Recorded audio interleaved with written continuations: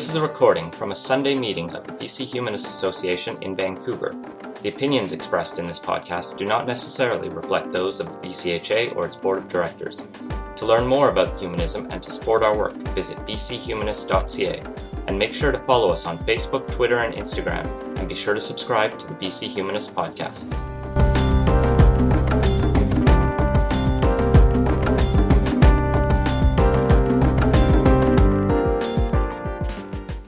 Thank you, Ian, and welcome everyone. I'm glad so many people could come out on this snowy day. I left early, luckily, because I had to shovel my driveway, so I made it. So yes, the Trumpocalypse. It was a very, very sad and horrific day. The election night, I still remember it. You know, everyone was ready for a big celebration. It was like such a letdown. It was like felt like a death. And I think, you know, as a woman and how it might impact women's rights is really one of the biggest things, I think. When I was researching this presentation, because I wanted to talk about women's rights in general, not just reproductive rights, but virtually all the coverage really focused on reproductive rights as the most clear and present danger with the Trump presidency. So let's begin. And I should mention, I don't have much in the way of graphics, and so it's a lot of some facts and information. For those of you who can't really see the screen very well, I'll try and read it out or explain each point. And then at the end, my last slide is to do with sort of asking questions, what's really going to happen, and what do we do about it, and hopefully we can spark a little discussion about that, because of course, who knows what's really going to happen? Trump is so unpredictable. So I see the election as a huge loss for all women. One thing about Hillary Clinton, her name and her whole candidacy was really synonymous with a push for stronger women's rights, and she had been Secretary of State and had been really pushing women's rights throughout her tenure and had made all these campaign promises, and we were so looking forward to this fantastic agenda that would really put women's rights on the global stage for the first time. And the fact that she lost to a blatant sexist who showed contempt for women is especially galling, almost humiliating, really, for Hillary and for women. It was a true backlash that legitimizes misogyny. So there was huge symbolism, like if she would have been the first woman president of the United States, and she lost, and her at her planned celebration night, the night of the election, she booked this huge hall with a glass ceiling for the symbolism, right? And then she didn't even come out that night to talk. I think there's a role model effect lost in terms of women and girls having someone to look up to. The hope and optimism for the prospects for women's achievements is kind of diminished now, not just in the U.S., but even around the world. There's a loss of hope for any foreign policy where women's rights might be enshrined in laws and values. It's going to signal a stagnation and probably even a retreat on women's rights and equality around the globe. In other words, what we have now is not going to get any better and probably could get worse. So current work and programs improving women's health and lives and safety are going to be undermined, so maybe cut back. And I think under Trump there's going to be a greatly increased threat of war, as well as environmental degradation. You think of his stance on climate change, and I think he still thinks it's like a hoax or something. And war and environmental problems have generally far more devastating consequences for women and children, I believe, because women are more tend to be living more in poverty. Women are often victims of sexual violence during war. And things of that nature. So I wanted to run through some of it just to remind you of just how bad Trump has been, and I've kind of compiled a lot of his record just to sort of keep it all fresh in your minds, and you probably maybe a few things you haven't heard. So here's what Trump has said about Clinton during the campaign. He said, frankly, if Hillary Clinton were a man, I don't think she'd get 5% of the vote. The only thing she's got going is the woman's card. In one of the debates, he said, such a nasty woman. And that sort of precipitated a meme around people being proud to, I'm a nasty woman, and T-shirts and everything.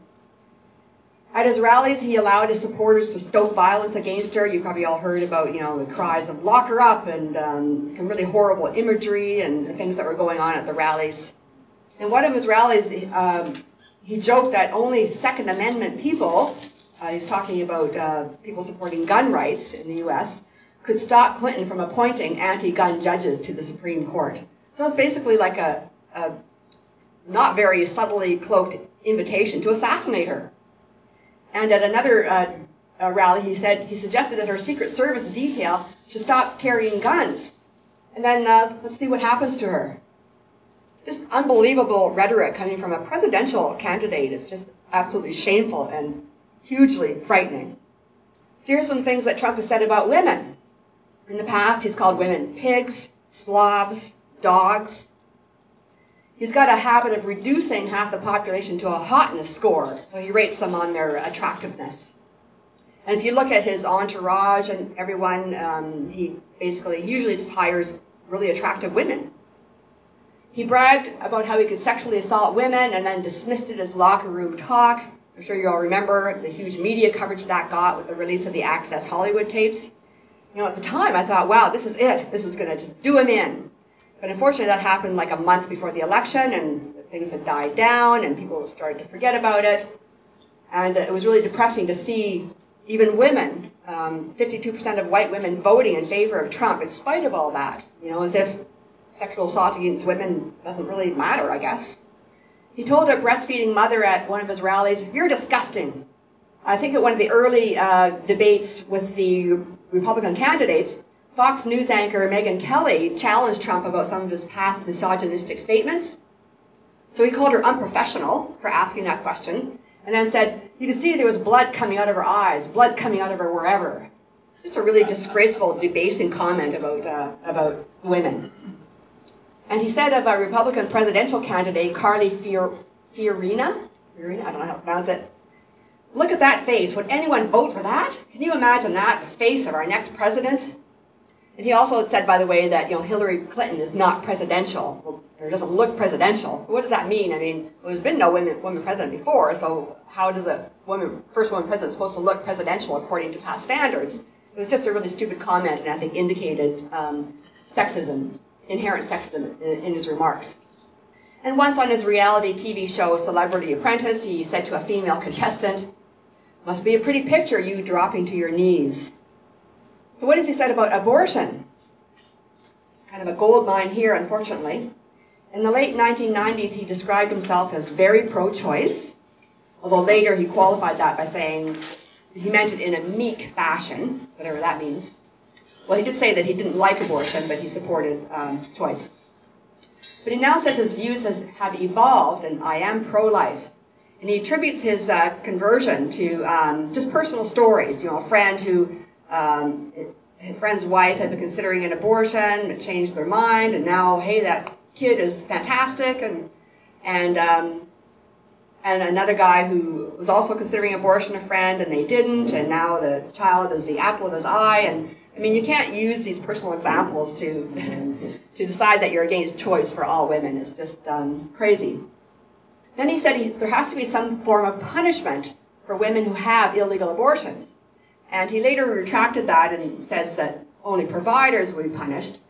And I found that whole incident really, really galling because, for one thing, there is all kinds of punishment already for women who have abortions, and I'll get into that later in another slide.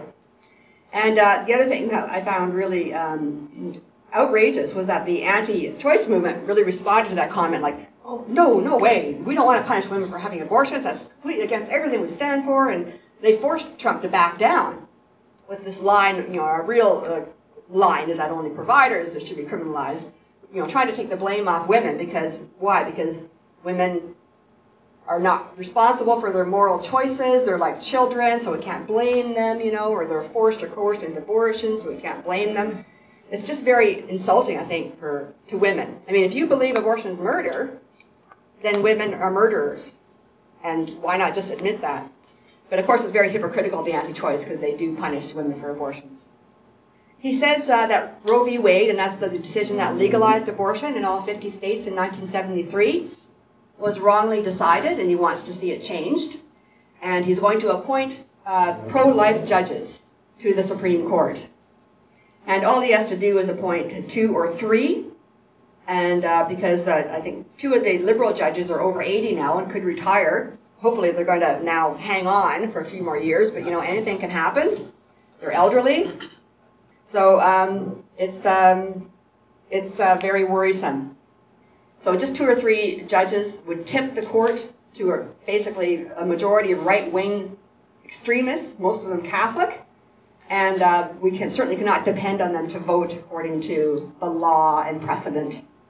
Then he said that he promised that I will protect it, the sanctity of life, and the biggest way you can protect it is by electing me president. He acknowledged that if Roe v. Wade were overturned, that it would go back to the states to legislate it as they pleased or criminalize it. So what would happen to women who won't be able to get an abortion? He was challenged on that. He says, yeah, well, I guess perhaps they'll have to go to another state. So he understands, the implications, what would happen, but he has no clue really about the real world effects it's going to have on women and how, especially poor women, women of color, women who can't travel, it's going to deny access to so many women and create so much hardship. He asserted that under current abortion law, and you may have heard this in one of the presidential debates, I heard it, and it's, oh my God. He said, you can take the baby and rip the baby out of the womb at the 9th month on the final day. I mean, that's just total BS. It does not happen that way. Only 1.3% of abortions in the U.S. occur at 21 weeks of pregnancy or later. And in the 3rd trimester, generally only for non-viable pregnancies where the fetus is not going to survive after birth. And 43 states already prohibit abortion after a specific time in pregnancy. So it's pretty much already prohibited except in those extreme cases. If something happens to a woman, like with a wanted pregnancy where she has some serious complications later in pregnancy, they don't do an abortion, they just have an early delivery or cesarean section. He's promised to sign a federal ban on abortion after 20 weeks. And that would be based on the scientifically unproven argument that after 20 weeks, fetuses can feel pain. And this bans abortion before many women can even learn about the fetal anomalies, because sometimes the tests don't happen until 22, 23, 24 weeks. And right now, the Roe v. Wade decision guarantees access to abortion up to 24 weeks. So a ban on abortion at 20 weeks would be unconstitutional. It would trigger a Supreme Court challenge, which is what they want, because they want it to go up to the court with a majority of anti-choice judges. And he plans to defund Planned Parenthood, basically totally, and 40% of Planned Parenthood's funding comes from government grants. And he said that Planned Parenthood is like an abortion factory. Even though in the past he's said supportive comments about Planned Parenthood, because of course they provide many other services besides abortion, all kinds of reproductive health care. And in fact, no federal funds go to Planned Parenthood for abortion, only for other health care, like, pap smears, breast cancer screenings, and that kind of thing. So this is what's at stake, basic health care for women. And many women actually go to Planned Parenthood clinics for their basic health care, just to, if they have a cold or whatever, they go to Planned Parenthood because care is free. So since the election, there's been, or even before the election, there's been an increase in threats against abortion providers. And I'll just read this quote. It's from Camille Barbone, who's the Vice President of Operations at Choices Women's Medical Center in Jamaica, New York. And New York is a very liberal city. They don't usually have a lot of problems with protesters. This was just recently, December 15th. Their behavior, she's talking about the anti-choice protesters outside her clinic, their behavior has become incredibly more aggressive to the point we've had to call the police the last 3 to 4 weeks. There's much more condemnation than I've ever seen before. They're pushing cell phone cameras into patients' faces. So here they are, like actually filming patients and yelling at them and saying often quite nasty things. Just since the election night alone, a Kentucky clinic had to replace its windows after a protester threw rocks through them. A clinic in North Carolina saw 2,500 protesters on one day holding Trump and Pence signs saying, "We won, you lost." Online threats against abortion providers in November more than tripled the yearly average. Okay, so in 1 month, triple the number of threats compared to the entire year average. That's from Vicky Saporta, president of National Abortion Federation, and they keep lots of stats on anti-choice violence and harassment. Many states, including Texas, Ohio, Indiana, and Oklahoma, have introduced anti-abortion bills, including bans on abortion as early as 6 weeks before a woman would even know that she's pregnant. It's called like the Heartbeat Bill in Ohio. You may have heard about that, but luckily the governor of Ohio vetoed that bill, but he signed a bill banning abortions after 20 weeks. And there was a bill in Texas to require clinics and women to either bury or cremate fetal remains. And that would basically increase the cost of an abortion by $1,000 to $1,500 per woman. I think that law in Texas has been temporarily blocked by the courts, but it has to go to court now. And the anti-choice movement has promised that in 2017 there's going to be a huge onslaught of bills restricting abortion in many states, because they basically have carte blanche now. And another thing they're doing is that they're continuing that taxpayer-funded witch hunt into the so-called criminal behavior of Planned Parenthood. I don't know how many of you were at my session last year where I talked about the Center for Medical Progress and those propaganda videos claiming to show Planned Parenthood selling fetal body parts, which is totally untrue. The videos were heavily edited. But there's a whole congressional investigation going on, even now, continuing, and they spent like a couple of $1 million on it already. And it's McCarthyism happening all over again. It's just ridiculous what's going on there. So since the election, there's been a huge increase in threats against women and minorities. The Southern Poverty Law Center, which is a group that tracks hate crimes and hate groups, they counted 867 hate incidents across the U.S. just in the 10 days after the election. Some of the targets were, primary targets were Muslim women wearing hijabs. They were particularly vulnerable, like people coming by and just yanking off their hijab. And harassment and crimes against Hispanic Americans, black people, visible minorities and immigrants, and the LGBT community. And many of those involved women and sexual threats against them. I think women are considered, if you're feeling there's an atmosphere that gives you license to engage in this behavior, you target the most vulnerable people, which are often women and women of color. Even before Trump signs a single law, like he's not even president yet, but the media acts like he is, he's already influenced the level of sexist and racist discourse in the U.S. I've got a quote here from Frances Rade, a law professor at Hebrew University in Jerusalem. And she says, "The way in which he dismisses women feeds into misogyny in a way we have not seen since the 1960s. The fact that this has appeared in the United States, a leader on the world stage, is threatening for the global women's movement." I totally agree. So what is he going to do to help women? There's been very, very little about that in the media. In the past, he's called pregnancy, referring to the need to give women maternal leave from work, an inconvenience for business. It looks like now Ivanka Trump, his daughter, is going to be like the first lady, taking on a huge role in the White House. So her maternal leave plan is only for 6 weeks. It's limited to legally married women, excludes fathers, same-sex partners, and any male couples. So it's a very exclusionary and limited plan, kind of based along traditional lines. I guess it's better than nothing, but it's really far short of what is needed. And that's really about the only thing they've come up with in terms of, helping women or improving women's rights. It's unclear how the Trumps plan to deal with child care or pay equity issues, if at all. And there's a rather poor track record on those issues in their own businesses. So let's take a look at Trump's cabinet picks. It's a huge, scary mess. Vice President-elect Mike Pence. He's the current governor of Indiana. I think maybe he's already resigned, I'm not sure.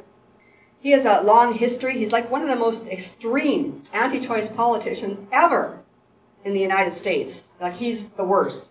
So for people who hope that maybe, Trump will resign or he'll go away and he won't be president anymore, well, say hello to Mike Pence, because he'll be the next president and he may be even worse.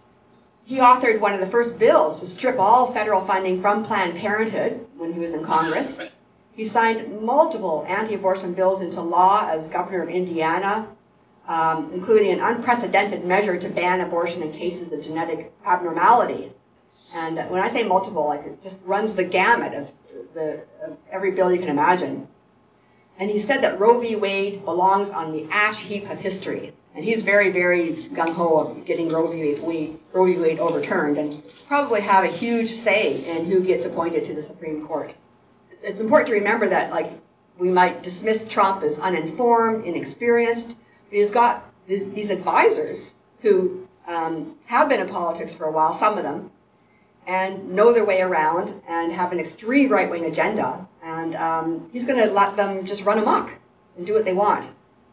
Jeff Sessions is an Alabama senator, and he's a nominee for Attorney General.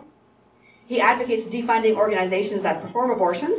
He supported bans on various abortion procedures, and he voted against a security and safety fund for women's health care clinics. Let the terrorists rule. Tom Price is a nominee for Health and Human Services. He ardently opposes abortion and the Affordable Care Act's no-cost birth control mandate. And he even had the gall to say on the media recently, there's not one woman who can't afford contraception. Like naive, ignorant, I don't know what the word is to describe that, it's just totally irresponsible. And of course he has a 100% anti-choice voting record. I just wanted to give you a bit more flavor of Mike Pence and some of the things he's done. He is a born-again evangelical Catholic, and he has said, when asked about the role, his public role, he says, "For me, my faith informs my life." So he's right out front about his religion influencing his decisions. So some of the laws he's signed in Indiana, criminalizing fetal tissue collection or transferring. So basically cutting off research using fetal tissue, even though that's extremely important. He's required women to view the fetal ultrasound hours before receiving an abortion. There was a campaign, like that law was so far-reaching that women in Indiana began calling Pence's office to tell them about their periods, because he's an expert on women's rights and women's health, and he seems to care about it so much, so maybe he can help, right? And he has already defunded Planned Parenthood in Indiana, and that resulted in the closure of multiple clinics there. In 2015, it actually created an HIV outbreak in one Indiana town because their clinic had closed there. Of course, many clinics provide more than abortion or contraceptive care. They provide a range of care, so suddenly people couldn't get HIV care or treatment. So yeah. He also has a history of making homophobic comments, so he's anti-gay as well. He said that same-sex couples are a sign of societal collapse, and he voted against repealing the military's "don't ask, don't tell" policy. So it's important to remember that all these guys, it's not just women's rights, anti-abortion, it's also anti-gay, it's the whole right-wing agenda. And he also voted against, in federal Congress, he voted against a Fair Pay Act, calling for equal pay for women, 3 times. A few more illustrious people from Trump's incoming cabinet. Mike Pompeo is the incoming CIA director. He voted against reauthorizing the Violence Against Women Act in 2013. Because, beating women, that's a right-wing tradition, I guess. Elaine Chao is a nominee for Transportation Secretary, and she opposed the Paycheck Fairness Act to strengthen federal equal pay laws for women. And she also opposed raising the minimum wage during the Bush administration. Betsy DeVos, nominee for Education Secretary and heir to the Amway fortune, opponent of abortion, strong opponent of abortion, and LGBT rights, as well as public education. So she's the Education Secretary, but she's against public education. So you're going to see the introduction of voucher programs and a lot more power for Christian schools, and less accountability, like removal of national standards for education for kids. Nikki Haley is a nominee for ambassador to the United Nations, and as governor of South Carolina, she signed a bill banning abortions from 20 weeks. As I mentioned, that's unconstitutional.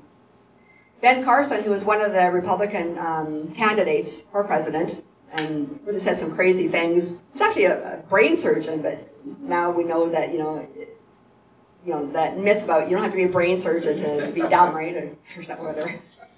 So he's a long-time abortion foe. Okay, So I want to talk about the global gag rule. Has anyone here heard of the global gag rule? Okay. It's a long-standing policy implemented in 1984 by Ronald Reagan. It prohibits NGOs, non-governmental organizations, that receive U.S. aid funding from providing abortions or even counseling patients or referring them, even using their own money.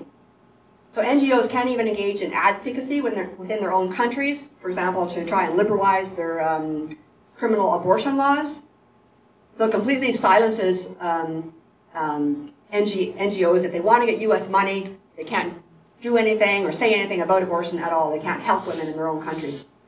So it's been a back-and-forth political football, kind of like a traditional first step for incoming presidents. And so I predict that within the first day or two, you'll see this global gag rule being signed back into law again by new President Trump. So President Bill Clinton revoked it right after taking office. President George W. Bush reinstated it shortly after his inauguration, and President Barack Obama revoked the policy as soon as he entered the White House. So it's a policy, not a law. So when it's enforced, the global gag rule has led to the closure of many family planning programs around the world, like in developing countries, and women's clinics, or they've had to reduce their staff and programs. It actually decreases access to basic health care for women as well as contraception. As I mentioned, like clinics often provide more than just abortion care, but in developing countries, the clinic is like just one clinic in the village, and they provide everything. And so it can force the closure of entire clinics for entire communities and the cutbacks of care, basic primary care, especially for women, including like childbirth care and everything else. And there's already, so many women dying from maternal mortality from childbirth is still pretty high. So the global gag rule, it consistently when it's enforced, it leads to an increase in unsafe abortions and maternal death. So during the Bush era, the 8 years of George W. Bush, abortion rates more than doubled in African countries most reliant on U.S. funds. And that's just an effect of, having much less access to health care and to contraception. That increases the unintended pregnancy rate, and then they can't get, safe abortion care, so they have unsafe abortions, and more women die.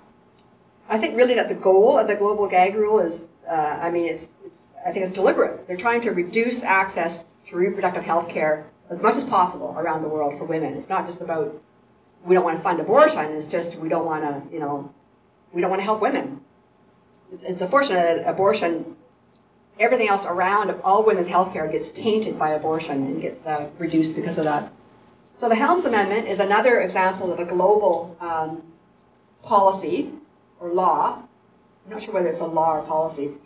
It was passed in 1973, so it's over 40 years old.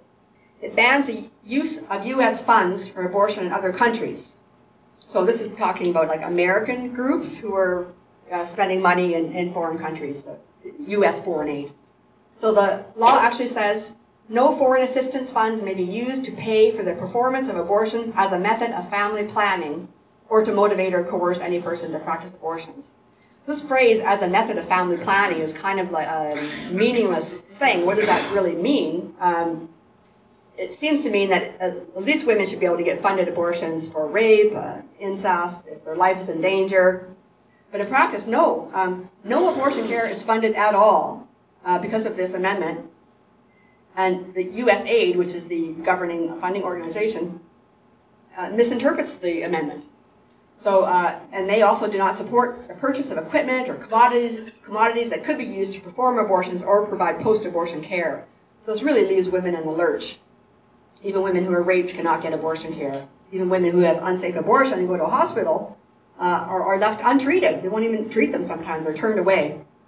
Because, of course, many people in these countries, the healthcare personnel, are also afraid of getting arrested. They don't want to be seen to be breaking the law. And there's so much stigma. It's still a source of shame. So it's like okay to turn women away and to, heap judgment upon them. So what is the cost of the Helms Amendment? Well, there's 22 million unsafe abortions a year in developing countries, almost all in developing countries. And 22,000 women die each year, which is a lot. Now, you may have heard other previous estimates. Back in the 90s, the estimate was 68,000 women a year. In 2008, they reduced that down to 47,000 a year. Now it's 22,000. That's a new estimate from last year from the World Health Organization. I actually talked to the woman who led the study and said, so this is an actual real reduction? And she said, we don't know. All we know is that the numbers before were wrong. And now we've upgraded our methodology, we have more sources, and this is the new most accurate number we can come up with. I think it does probably represent a reduction though. As you can see, there's still a lot of unsafe abortions, as many as there ever were, even more. And more than 7 million women suffer complications, but 3 million never receive care. So that's it's actually an increase in the number of complications for unsafe abortion. What I think is happening is that more and more women, especially in Latin America, are turning to the use of abortion pills, getting them through the mail or the black market or through their local pharmacy. And this method is much, much safer than, like using a coat hanger or jumping off a roof or whatever methods that women used in the past. So women are still suffering complications because there's less mild complications like extra bleeding and things like that, so they might go to the hospital, but they're not dying from them as much as they used to anymore. So the death rate has greatly reduced, which is a good thing, great thing, but we still have criminal abortion laws and women are still being treated badly. So it's quite unacceptable. And the number of 22,000 is still way too high. The Hyde Amendment is another law or bill. It's domestic, just for domestic United States. It's a funding appropriations bill. People are always getting confused between Hyde and Helms because it's like they're both four-letter H words, but they're quite different. It's a funding appropriations bill that prohibits federal funding from being used to pay for elective abortions within the U.S. So it was passed in 1976 and introduced by an anti-choice legislator, Henry Hyde, who basically said something at the time like, I would like to prevent every woman from getting an abortion if I could, but the only vehicle is this bill, so at least I'll stop poor women from having funded abortions. So it's been reapproved by every Congress since then. I think there was a well-known case just a year or so later where a poor woman, a Mexican-American woman, died from an unsafe abortion because she couldn't afford a legal safe abortion. So it has killed women. Now, basically it just means that poor women can't get abortions paid through Medicaid. Now, the state governments can opt to fund abortions through their own Medicaid programs, but only 17 states do so. 4 just stepped up to the plate and did it voluntarily. That includes Hawaii, Maryland, New York, and Washington. But 13 would not do so until they were forced to do so by a court decision. So there are 17 states that fund it, but that's still a minority of states. And what's really sad is that the Democrats and Hillary Clinton had finally, for the first time ever, made a campaign promise to repeal the Hyde Amendment. It would have been gone. So as I mentioned, it has to be reapproved by every Congress that comes in because it's not an actual permanent law. But now what's probably going to happen is the Republicans will make it into a permanent law, and that will make it harder to get rid of in the future. So what are the effects of the Hyde Amendment? I mentioned it denies funding to poor women for abortion through Medicaid, except for the usual exceptions of life endangerment, rape, and incest. So this affects mostly women of color. But what happens in the non-funded states, the majority of non-funded states, which generally are the most, the right-wing states, the poorer states down in the south, 18 to 35% of women who are eligible for Medicaid have been forced to carry their pregnancies to term. They just can't afford an abortion. And for those who could afford an abortion, to pay for it, nearly 60% of the women on Medicaid were forced to divert money from funds that they needed for rent or utility bills, food and clothing for their families. So it's really an extreme hardship for the most vulnerable of women. And also it causes many women to delay their abortions, which increases the medical risks the longer you wait, while they're trying to scrape together the money. And a common story you hear is that like a first trimester abortion costs maybe $500 or $600. So they're scraping together the money for that. But it takes them like a month or 6 weeks to get the money together. And by that time, they were into the second trimester, and suddenly the bill is like $2,000 or more to get a second trimester abortion. And it just really it means a lot of women just can't even get an abortion. So it's not just poor women on Medicaid. There's others that are denied access to federally funded abortion under the Hyde Amendment, and that include all Native Americans, federal employees and their dependents, Peace Corps volunteers, low-income residents of Washington, D.C., which is kind of run by the federal government, federal prisoners, military personnel and their dependents, and disabled women who rely on Medicare. So when you think about the populations of the number of poor women and add in all these other people, their dependents, you were talking a lot of people who are being denied abortion funding and even access to abortion because of that. A couple other programs or laws that affect abortion funding. The Children's Health Insurance Program, or CHIP as it's called, it provides expanded health insurance to children under 19, but it bans the use of federal funds for elective abortion. And that reminds me, I think there's been some attempts over the years to include fetuses in that program. In other words, health care for fetuses, but of course not for the pregnant woman. The Balanced Budget Act of 1997 permits health maintenance organizations, they're called HMOs in the States, who serve Medicaid recipients to not fund counseling or referrals for any services that they object to on moral or religious grounds. So of course that's usually abortion or contraception. So I mentioned earlier that the United States, hypocritically, the anti-choice movement claims that they don't want to punish women for abortion, but it's already happening. The National Advocates for Pregnant Women is a fantastic organization in the United States that looks out for the rights of pregnant women, and they intervene on behalf of them in court. They've done a lot of great research, and they've identified at least 800 cases between 1973 and 2015 involving the arrests, detentions, or equivalent deprivations of pregnant women's physical liberty.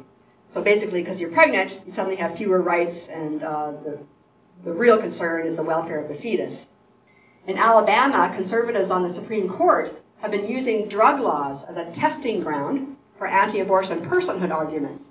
So in other words, it's against the law to give drugs to a minor. Guess who's a minor? Fetuses.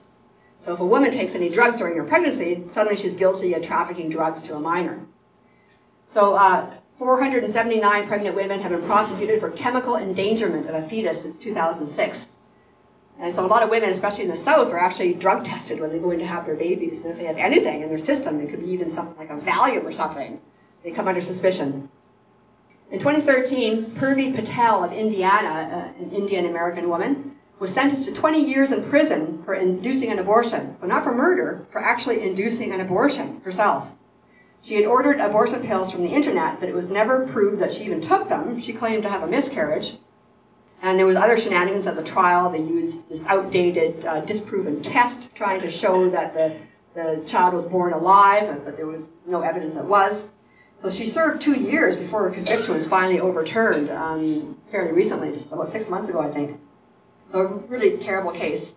And now, just recently this year, Anna Yoka of Tennessee, she sought help from a hospital earlier this year when she attempted to terminate a late-term pregnancy using a coat hanger in her bathtub. She was charged with first-degree murder, but that was later reduced. I think that speaks to the degree of desperation that some women get to in states like Tennessee, where access is really poor. And then in 2014, Jennifer Whalen, a low-income Pennsylvania mother, was jailed for up to 18 months just because she ordered abortion pills for her teenage daughter on the internet. The problem was they couldn't afford an abortion. They did the research and tried, but the closest abortion clinic was 75 miles away, and there was a state law that required 2 separate visits, and they would have had to arrange hotel stays and everything. They just couldn't afford it. So she found a site on the internet that ordered abortion pills. Oh, I'll do this, and she didn't even realize it was illegal, and now she's in jail. I think she's been released now. And I have many more cases. I guess I won't go through them all. I printed out like a list of 10 or 12 other cases. Just it goes on and on and on, like from the National Association for Pregnant Women. I'll just give you a couple maybe. In Iowa, a pregnant woman who fell down a flight of stairs accidentally was reported to the police after seeking help at a hospital, and she was arrested for attempted fetal homicide. So this is a thing, like most women are caught when they go to a hospital with complications or something. But the thing is, too, that if abortion is criminalized, and especially nowadays with the abortion pills, it's actually impossible to tell the difference between a miscarriage and an abortion by pills. So if abortion is criminalized, if you have any kind of pregnancy complication or a miscarriage, you're going to be under suspicion for criminal abortion. This happens in many countries around the world, like El Salvador in particular, but other countries as well. And here's another example. In Louisiana, a woman went to the hospital for unexplained vaginal bleeding. She was locked up for over a year on charges of second-degree murder before medical records revealed that she had suffered a miscarriage at 11 weeks of pregnancy. It's really tragic and depressing to even be talking about this.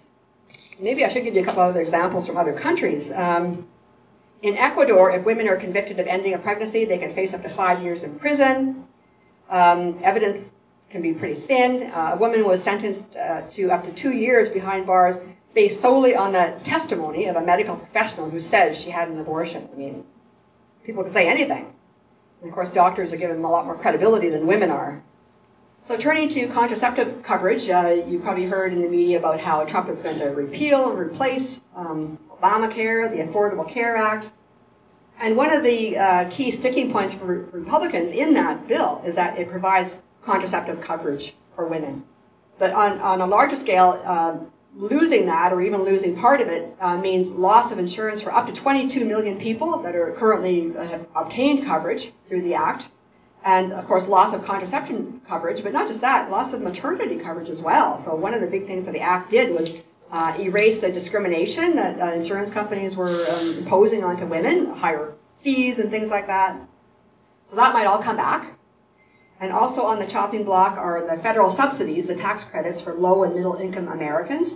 So ironically, many of the people, especially in the poor South, white people who voted for Trump, they're going to lose their health insurance. So what also might be cut back is the mandatory nature of Obamacare, where people have to pay in, or if they don't, they're subject to a tax penalty. You pretty much have to have everyone paying into the system to make it economically feasible. And then the insurability for individuals with pre-existing conditions. And I think Trump has made some noises about, he's backtracked on that, but who knows what will really happen, you know. In the past few years, the anti-choice movement has been very successful at depriving women of contraception based on their religious freedom arguments. And I'm sure you're all familiar with that kind of argument. And it was the biggest, most well-known case was the Hobby Lobby case, 2013, I think. So that's a big chain store in the United States owned by evangelical Christians. So the religious owners of the store were against birth control and said, the company has religious beliefs against abortion. They refused to provide coverage to their employees. So it went all the way to the Supreme Court, and they won. Hobby Lobby won. And so basically it's like a company given more constitutional rights as a person. This time a company has religious beliefs. The Supreme Court even accepted the Hobby Lobby's false claim. This is a factual claim that's subject to evidence and can be disproven. In fact, it is disproven that some contraceptives were abortifacients. So that instead of just saying that's not true based on scientific evidence, the Supreme Court basically said, well, that's a protected religious belief and that's none of our business. We can't say anything about that. So they won on that basis, and that was a very scary thought that courts don't have to pay any attention to scientific evidence. They could just accept on face value the assertions of the plaintiffs, no matter how absurd or false they are. So, what are women doing in response to President-elect Trump? Well, as soon as the election happened, Planned Parenthood got flooded with an unprecedented amount of donations. They get a lot of donations, but they got more than ever before in a short period of time from over 80,000 people. I can't even imagine how much money that was. Millions probably. And many of them were sent in Vice President-elect Mike Pence's name because all Planned Parenthood supporters know that he's a huge anti-abortion foe. There's been a huge increase in women getting long-acting birth control methods, such as IUDs, because it's currently covered under the Affordable Care Act, but it may not be in the future. And of course, IUDs are quite expensive. They can be like $1,000 or $1,500 to get one inserted. So there's a rush to get that done in time. But there's hope as well. Like a lot of, when I read what women are saying, there's a stronger urge than ever to fight back, not to give up, but to fight back. So Destiny Lopez, who's the co-director of All Above All, and that's a network of reproductive rights advocates, they were leading the push to repeal the Hyde Amendment, and almost got there. She said, the election really brought a daunting challenge to our doorstep, but we women, low-income people, people of color, immigrants, we're used to fighting against impossible odds. And what are abortion advocates doing? Fighting back hard, vowing to keep the clinic doors open. Planned Parenthood has said, we're not going away, we're not going anywhere, we're going to stay open, we're going to keep operating. And as I mentioned, 40% of their funding currently comes from government grants, but they're going to have to turn to the private sector, and so far they've opened up their wallets, so that's a good thing. And there may be other foundation money that they could tap as well, hopefully. Warren Buffett is a billionaire, and he's very left-wing, and he supports a lot of progressive causes, including reproductive rights. So we do have at least one big advantage going into this Trump presidency, and the Americans, I mean. In June, there was a major victory won in the Supreme Court in a case called Whole Women's Health, which is several abortion clinics in Texas, versus Hellerstedt, who I think is the Attorney General of Texas at the time. So Texas had been on a years-long campaign to basically shut down all the abortion clinics in Texas. And they almost succeeded. I think there used to be 40, 50 clinics. They got that reduced down to 20. And they did that by passing these absurd, onerous, ridiculous, unnecessary laws that forced clinics to go to a huge expense to meet. So things like upgrading to ambulatory surgical centers, so basically hospital-grade infrastructure, which is not needed to provide abortions, which is a very simple procedure. Even medical abortions, it's not even surgical. So this regulates things like the size of hallways, and you have to have a janitor's closet this so big, you have to have this many sinks, and it's just ridiculous and not necessary at all. And another example, they call them trap laws. And another example of the law that was struck down in Texas was admitting privileges, saying all of the abortion providers at the clinics had to have admitting privileges at a nearby hospital. And on its face, that sounds like kind of a reasonable requirement. But what happens is that in order to get admitting privileges, the doctor has to sort of guarantee a certain number of admissions per year. And that's impossible if you're an abortion provider, because you might have one admission every 4 or 5 years, because abortion is so safe. So doctors couldn't, they would apply. And another problem that happened was that a lot of the hospitals, the administration, were anti-choice. We're not giving you admitting privileges, forget it. And so they would be turned down by every hospital, and or they just wouldn't qualify. And it was actually very rare for a doctor to be able to obtain admitting privileges. And they knew that, the legislators knew that, and that it would be an impossible barrier for clinics to meet. So the court luckily didn't buy all the anti-choice lies saying, oh, we're doing it for women's health, and they even were making the argument, well, women near the border, they can just go across over to New Mexico for abortions. But of course, New Mexico had none of these requirements that Texas had been imposing, so it kind of exposed their women's health argument as a real sham. So the court ruled that states can't impose overly burdensome regulations on abortion, which was a great decision because it really spelled out what an undue burden meant, which was the current sort of condition for an abortion law was that it couldn't pose an undue burden. But what does that mean? So in practice, states were really interpreting that like liberally, like undue burden meant nothing really. So the courts clarified that, and they brought back scientific evidence into the court and looked at the actual evidence and found that no, these laws do nothing to improve women's safety. And just to gear up, and for the Trump presidency, 3 new lawsuits have just been filed to fight state-level abortion restrictions. So it's a joint effort by the ACLU, Planned Parenthood Federation, and the Center for Reproductive Rights, which is a great group of lawyers who fight these cases, often on a pro bono basis. So the laws that they took on are a 20-week abortion ban in North Carolina, which is unconstitutional. In Alaska, there is a 40-year-old restriction limiting abortions to the first trimester.